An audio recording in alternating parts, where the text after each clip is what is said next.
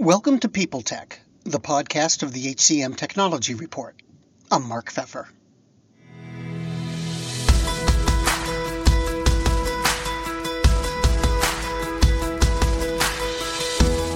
My guest today is Will Eadie, the Chief Revenue Officer at WorkJam. WorkJam connects front-end workers with a range of business systems with the idea of streamlining work and increasing engagement. It's no surprise then that Will spends a lot of time thinking about what frontline and deskless workers need and want from the technology they use every day. That's what we'll talk about on this edition of People Tech. Hey, Will. So to start, could you tell me briefly what WorkJam is? I mean, what you do and how you came to do it? Absolutely. So WorkJam was sort of the first digital frontline workplace, and Mark, that the term digital workplace gets thrown around a lot these days, and I think the big distinction we're trying to make is we're very focused on doing it for the front line, right? So for hourly workers, frontline workers, really deskless workers. And one of the terms I think you've heard evolve probably very recently in the HR industry is now it's kind of being called a super app. So WorkJam delivers the ability to bring everything into one place. And for us, that really focuses on 5 big pillars. So it would be the concept of adding on top flexible scheduling, doing two-way communications, doing learning and upskilling, and then obviously task management. The 5th pillar being kind of almost most important, which is how do you do overall reporting and analytics on all that. And I think the big thing that comes across in what a true super app or digital frontline workplace is, this isn't just the portals that we all did 15 years ago to say, hey, let's put a bunch of links in one place so everyone can see everything. It's how do we make those in terms of what we call workforce orchestration. And what I think is really important, what I think has evolved, is that all of those 5 areas, or really the 4, with if you take reporting out, thinking that that's a corporate function, is how do they all work together? And for me, what workforce orchestration means is I should be able to answer a survey that says, I want to be part of this community communication forum, and I'm automatically enrolled in it, right? An administrator doesn't have to go back and say, hey, what 3,000 people want to be part of the manager upskilling channel? Or I should be able to see that there's some open shifts becoming available, but I'm not quite qualified for them because I haven't taken the pallet breakdown training. And if I just take the pallet breakdown training, I'll earn that badge or that skill and certification. And now I'll automatically see these open shifts that are capable for me to picking up. And if I don't have that skill, I can automatically enroll in some of those micro learnings or learning, or learning in the flow of work type trainings to automate that process. So what we really do is deliver that full suite digital frontline workplace to really enable the platform. And one of the things we think we're doing is really interesting is we're trying to take advantage of all the really strong underlying HCM and WFM platforms that are out there right now. So most of our clients, right, in the enterprise space are, have implemented a SuccessFactors or a Workday or an Oracle suite and a Ceridian or a UKG and a Blue Yonder. And that's fantastic. They're doing their platform back-end job.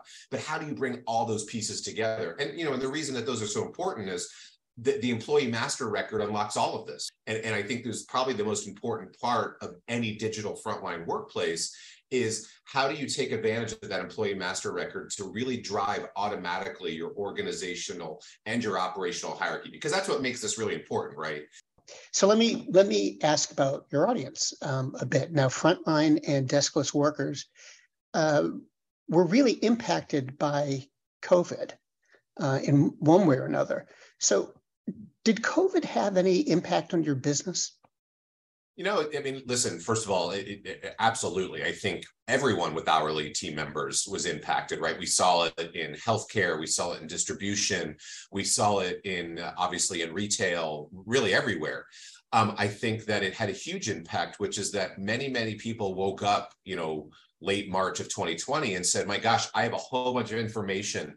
I have a whole bunch of tasks. I have a whole bunch of operational things that have to happen. And I have no way to get them into the hands of these frontline workers. I don't know how to tell them not to come in because we're closing. I don't know how to tell them this is what we're going to do with your benefits over the next 2 to 3 months, or here's the shifts we will have available, but we're moving away from our traditional schedules. So I think everyone sort of said, my gosh, we don't have a great way to connect to the front line except with that location manager. So, you never want to say that something as terrible as what happened globally with COVID, was a boon to the industry. But I think what it did is it showed people holes in our processes, and it made things like a digital frontline workplace even more prevalent and important, because you had the companies that already had it in place that did really well. So I always like to give credit. Ulta Beauty is one of our customers, and they famously did an amazing job, not only communicating with their team several times a day about what was happening, but then on top of it, they were able to do like, hey, here's some training we need you to do as we reopen stores.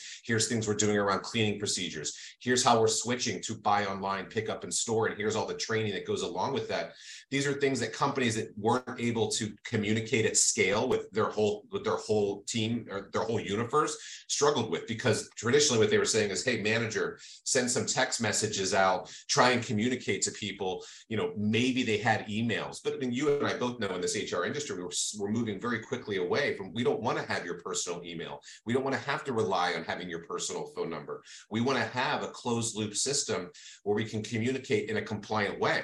Because the other thing we all know in this space is, hey, I can't be texting people at 10 o'clock at night. I can't ask them to take some training. I don't want them to read email that is compensatory time. So how do I make sure that I'm be able to communicate with people with something that's beneficial to them while still making sure we're not putting ourselves at risk? So companies that already had this in place were well ahead. And I think the ones that were maybe laggards and they were slower on the digital transformation, they've all jumped into the game and tried to figure out, well, how do we bring our back end systems closer to the front end? Because I mean, so yes, it was growth. And I think that the big thing we saw is that we spent the past 2 to 3 years overburdening our site managers. So now how do we fix that?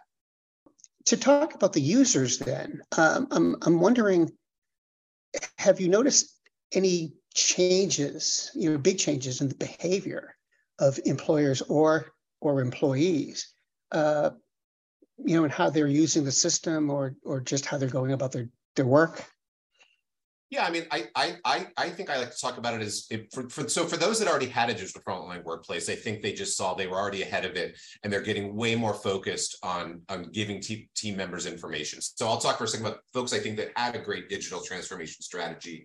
I think what they saw is, even though they were communicating, even though they're offering optionality and flexibility, and they had an ability to close loop real time things like communications and productivity and upskilling and learning, what they realized is they still need to give more information. I mean, I think one of the things I learned, and I'll give Mary Dillon, who was the CIO of Ulta Beauty at the time, credit, is she used to say to me all the time, like, information is respect and communication is respect. So if we're not telling people what we're thinking, then they don't know, right? And they start forming their own opinions. So the companies that are doing it great, they already knew that, especially if you're dealing with the millennials and the Gen Z that make up a large portion of our frontline workspace, to them, it was table stakes to have communication. They wanted to know I work for a company that shares my ethos, that's doing something about it.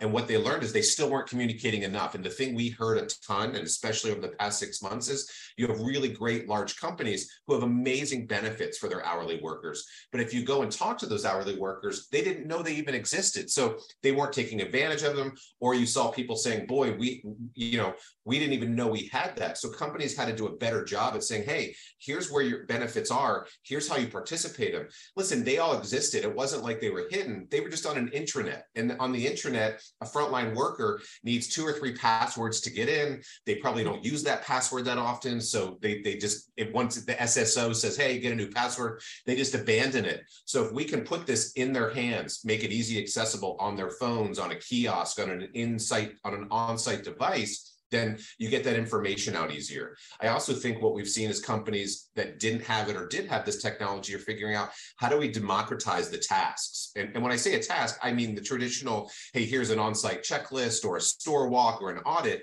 but also the task of saying, hey, the manager is basically the one that we were giving information to. We sent them an email on their back office computer and said, hey, tell all 45 people at your site this information by the end of the week. That's a lot of burden. What if we were able to democratize that and let the manager know this information was coming, but take the information directly down to the front-time team member, whether it's about new policies, new benefits, new procedures, new cleaning, new trainings. It should go to everyone on the site so the manager doesn't become the single choke point to say, hey, make sure you see all these 45 people by the end of the week and tell them the information we want them to know. So by getting it into everyone's hands while still letting the manager be the strong operator that they are, that's become really important. When we talk about things like traditional tasks, right, that all fell on a manager. Here's the 52 things that have to happen at your site this week. Make sure you divvy those out to people. But if the manager had a day off, or if the manager didn't see someone, the manager likely was just saying, you know what, I'm just going to do these themselves. So again, you have managers reaching extreme burnout, where the companies that can say, hey, these are the 52 tasks that have to happen on site. Manager, we know you're a great operator. We know that that Mark is the only one that can do the front of the house checklist at the end of the day, but you can still assign it to him. So now you have the control of it. But what if you could go to your site and say, you know what, there's really 12 other people that are highly qualified to do this. I'm going to assign them that badge, or I'm going to ask them to take some training.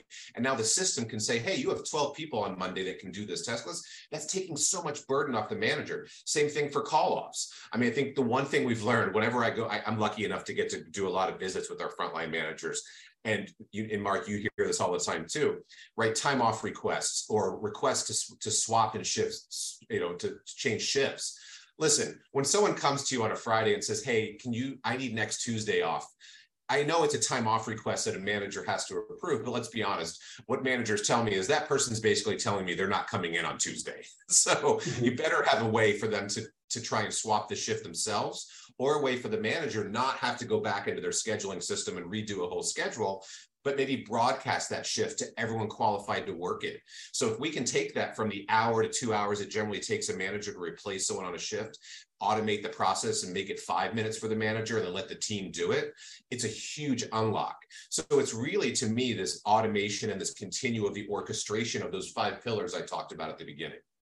Do you love news about LinkedIn, Indeed, Google, and just about every other recruitment tech company out there? Hell yeah. I'm Chad. I'm Cheese. We're the Chad and Cheese Podcast. All the latest recruiting news and insights are on our show, dripping in snark and attitude. Subscribe today wherever you listen to your podcasts. We out. So let me take a step back for a minute. I'm curious about what kind of impact do you think products like WorkJam, not only WorkJam, but your competitors too, what kind of impact do you think they have on the overall operation of a company, and does it tie to business results? Oh, I mean, I think it's got a huge business results, right? So, I mean, we kind of interesting enough, and happy to share this with you, Mark. So we just, about 5 years ago, we did what we call the Total Economic Impact Study with Forrester. So we commissioned Forrester to do it. They went out and met with about 10 or 11 of our clients and really measured what this result was. And all in all, across all those different pillars, it really delivers around a 410% return on investment, because you're doing things like cutting manager time. You're giving people flexibility, so it's easier for you to meet shifts. Think about it, how hard it is for a lot of these customers still to this day to get labor into their sites. Well, if you can add flexibility, you get that labor. They don't leave, or it's easier to hire them. But just this past year in January, we did a second report, which was having Forrester go out and looking at a state of the digital frontline workforce. And I'll tell you, the customers that were ahead of the curve on communications, on flexible scheduling, on productivity, they were experiencing double-digit growth, where the laggards that hadn't figured out a way to do the digital transformation weren't seeing that growth. So you're seeing the ROI not just in taking dollars out of the operating expense, but actually delivering a large amount of dollars to the top line growth as well. So there's a really large ROI. Because we're talking about frontline workers and the passion and all of the work goes into it, I actually think one of the best things, Steve Kramer, our CEO, always says to people, our job is to go figure out how we win hearts and dollars. And I think what that really dials down to is, if you can win the engagement, if you can win the loyalty of your frontline workers and deliver to them what they want, which is a flexible schedule, ease of use of seeing their benefits, being able to take advantage of those benefits and gain the hours that they want, you're actually going to gain the productivity. They're going to work hard, they're going to stay. And we all know the numbers that happen when you retain people, right? How expensive it is to onboard a new person. But being able to retain those people does a couple couple of different things. One, that tribal knowledge that exists now stays. And when you can take that tribal knowledge and communicate it to 50,000, 100,000, 200,000 team members, that really unlocks something. Because, and I go back to this manager burden thing. Imagine a manager knows, again, Mark is the best person to do this, but Mark then decides to leave. Well, what's happened if Mark hasn't taught anybody else how to do that or shown anybody else? You're the only one that knows that if you jiggle the expensive merchandise cabinet the right way, that it locks the first try. I mean, that sounds so it sounds so meaningless, but it's hugely important if now everybody knows that. And the second thing that I think everyone has realized is that we've spent so much time and money, rightfully so, on customer experience, that employee experience becomes that last mile of that. So if you've done everything you can in your supply chain and your POS and your logistics systems, your inventory control systems to make sure that you're getting things into your buyer's hands as quickly as possible, if you haven't now unlocked the employee experience to actually deliver on the last part of that, then you're actually not taking advantage of all the money you already spent. So there's huge ROI in that too. And I'll tell you, we see all the data. The longer you have tenured somebody dealing with a customer, the longer a tenured person is dealing with the process, you're reducing the cost of that process, and you're largely including the amount of money that customers are spending. We had Aramark last week at the Women's Hospitality Forum doing an amazing presentation on an event that they held where Garth Brooks in Ireland was doing 5 nights at a five nights at the Cork at the Cork Amphitheater, gigantic space. They sold out the tickets for 500,000 seats over those 5 nights in like 10 minutes. Well, traditionally, Aramark would have to go to an outside staffing agency to fill those last minute shifts. But because they were able to use WorkJam to communicate and broadcast and train anybody on what it meant to work that 5-night event, I mean, they saved hundreds of thousands of dollars in fees, but more importantly, they filled those shifts in about a day and a half for a concert that was happening 3 weeks out. So there's a huge unlock in productivity. But you know what else happened? You had 3,000 Aramark team members that got more hours, so more pay. They were super happy, and they were able to say, hey, I want to fill it. So you were able to self-schedule an event, which is a huge ability for someone to feel comfortable that they have control over their own schedule, while the operators still had the comfort of saying we had all these shifts filled in a day and a half. So again, that's the hearts and dollars piece that I think when you put those two together, that's when you're delivering it. One other thing that I think is really interesting that we see is often I'll talk to a frontline team member and they'll say, Will, I have a better relationship digitally as a customer of my company than I do as an employee. So if you can take that customer focused lens and turn it inwards on the employee lens, what a big unlock that is. So we can have a great digital relationship with our customers and a great digital relationship with our team members. That's huge, right? Everyone has, again, rightfully so, spent money on customer loyalty programs. It's time to take that same energy and focus it on employee, loyalty as well. Which leads me to my next question is, what do these tools, these platforms, what do they have to do to make sure the employees are engaged? Listen, it's a great question. And if you think about the whole point of a super app, it's how do I bring everything into one place? The other thing that came out of this Forrester study and some studies I've seen Gartner do is we're really asking our frontline team members, but especially managers, to go to 5 or 6 different apps. It's great that we've moved everything to this app economy and we're making it easier for everyone to interact with systems that traditionally headquarters or district managers or managers were interacting with. But the same problem is once you got down to all these apps, you're giving people 7 apps. People are wasting 2 to 3 hours a day going to a bunch of different systems. So to answer your question about engagement, if you put everything in one place, and you give someone the reason to come there, and let's be super honest, are they coming there to see your new policy or to learn your new procedure? The great employees are, but most people are coming there to see what's important to them is what was my paycheck? What are my benefits? What is my schedule? How do I interact with my schedule? So if you bring them to a super app with that in mind, they're going to stay and do the procedural stuff, do the HR policy stuff, do the stuff that is important. So really well runs, we see an average of around 87% weekly active user engagement, which is super, super high, right? Traditional intranets or learning tools or comm tools are down in the 35% range. I mean, even Facebook is in the 45% weekly active users. So if you can get a company super app where people are interacting, it really delivers. Now, once you get them there, what's important to stay? great content. And what is great content? It's hearing from your senior leadership about what they see coming.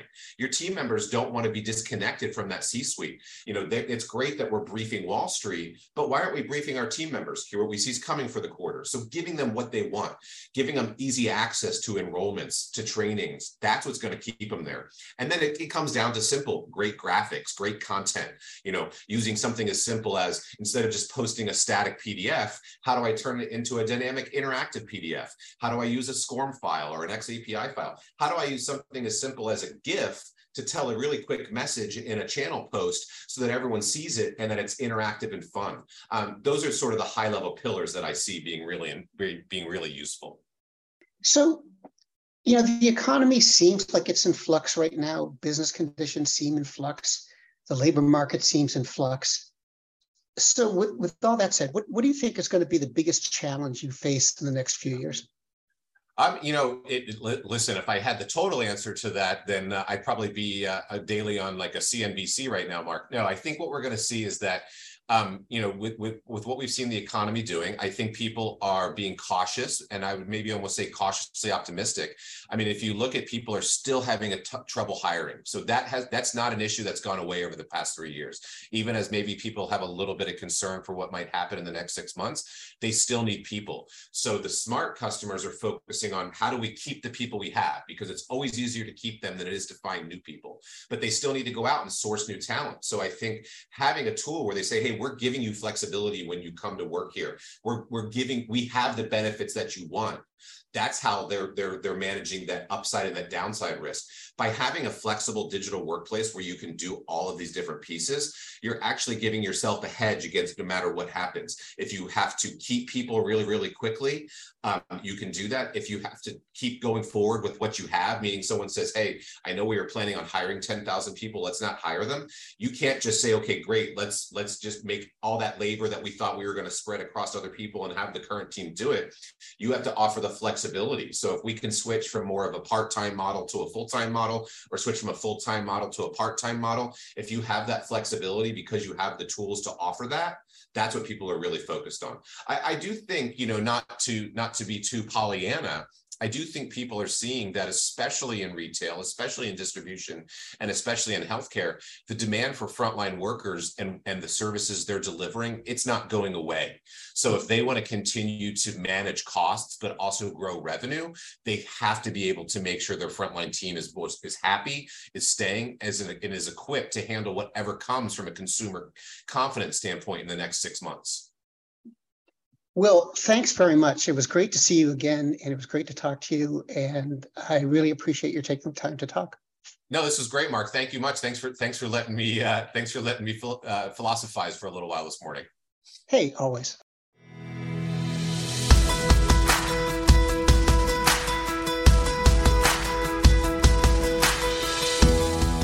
My guest today has been Will Eadie, the Chief Revenue Officer at WorkJam, and this has been People Tech, the podcast of the HCM Technology Report. We're a publication of Recruiting Daily. We're also a part of Evergreen Podcasts. To see all of their programs, visit www.evergreenpodcast.com. And to keep up with HR technology, visit the HCM Technology Report every day. We're the most trusted source of news in the HR tech industry. Find us at www.hcmtechnologyreport.com. I'm Mark Pfeffer.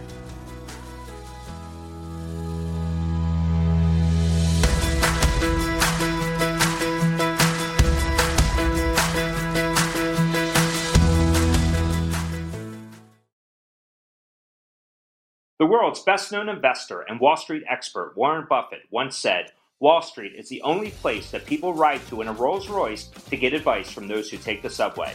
Mr. Buffett's quote is remarkably accurate, but how many people would rather receive advice from him than someone simply guessing? Welcome to Buy, Hold, Sell, your single source for Wall Street knowledge and profitable guidance. Please join me, Todd Schoenberger, and fellow trader Tobin Smith, as well as host Veronica Dudo, for a podcast known to move the needle for investors. Tobin and I are seasoned Wall Street executives with deep investment experience, and we are prepared to share our advice to those who choose to listen. Download Buy, Hold, Sell today on the Evergreen Podcast Network or your favorite podcast channel. faith in the news media has been challenged, making it even harder to get stories told. The Friday Reporter podcast was created to help audiences better understand the media by hosting journalists who will answer the questions to which we need answers. Join me every Friday to hear more.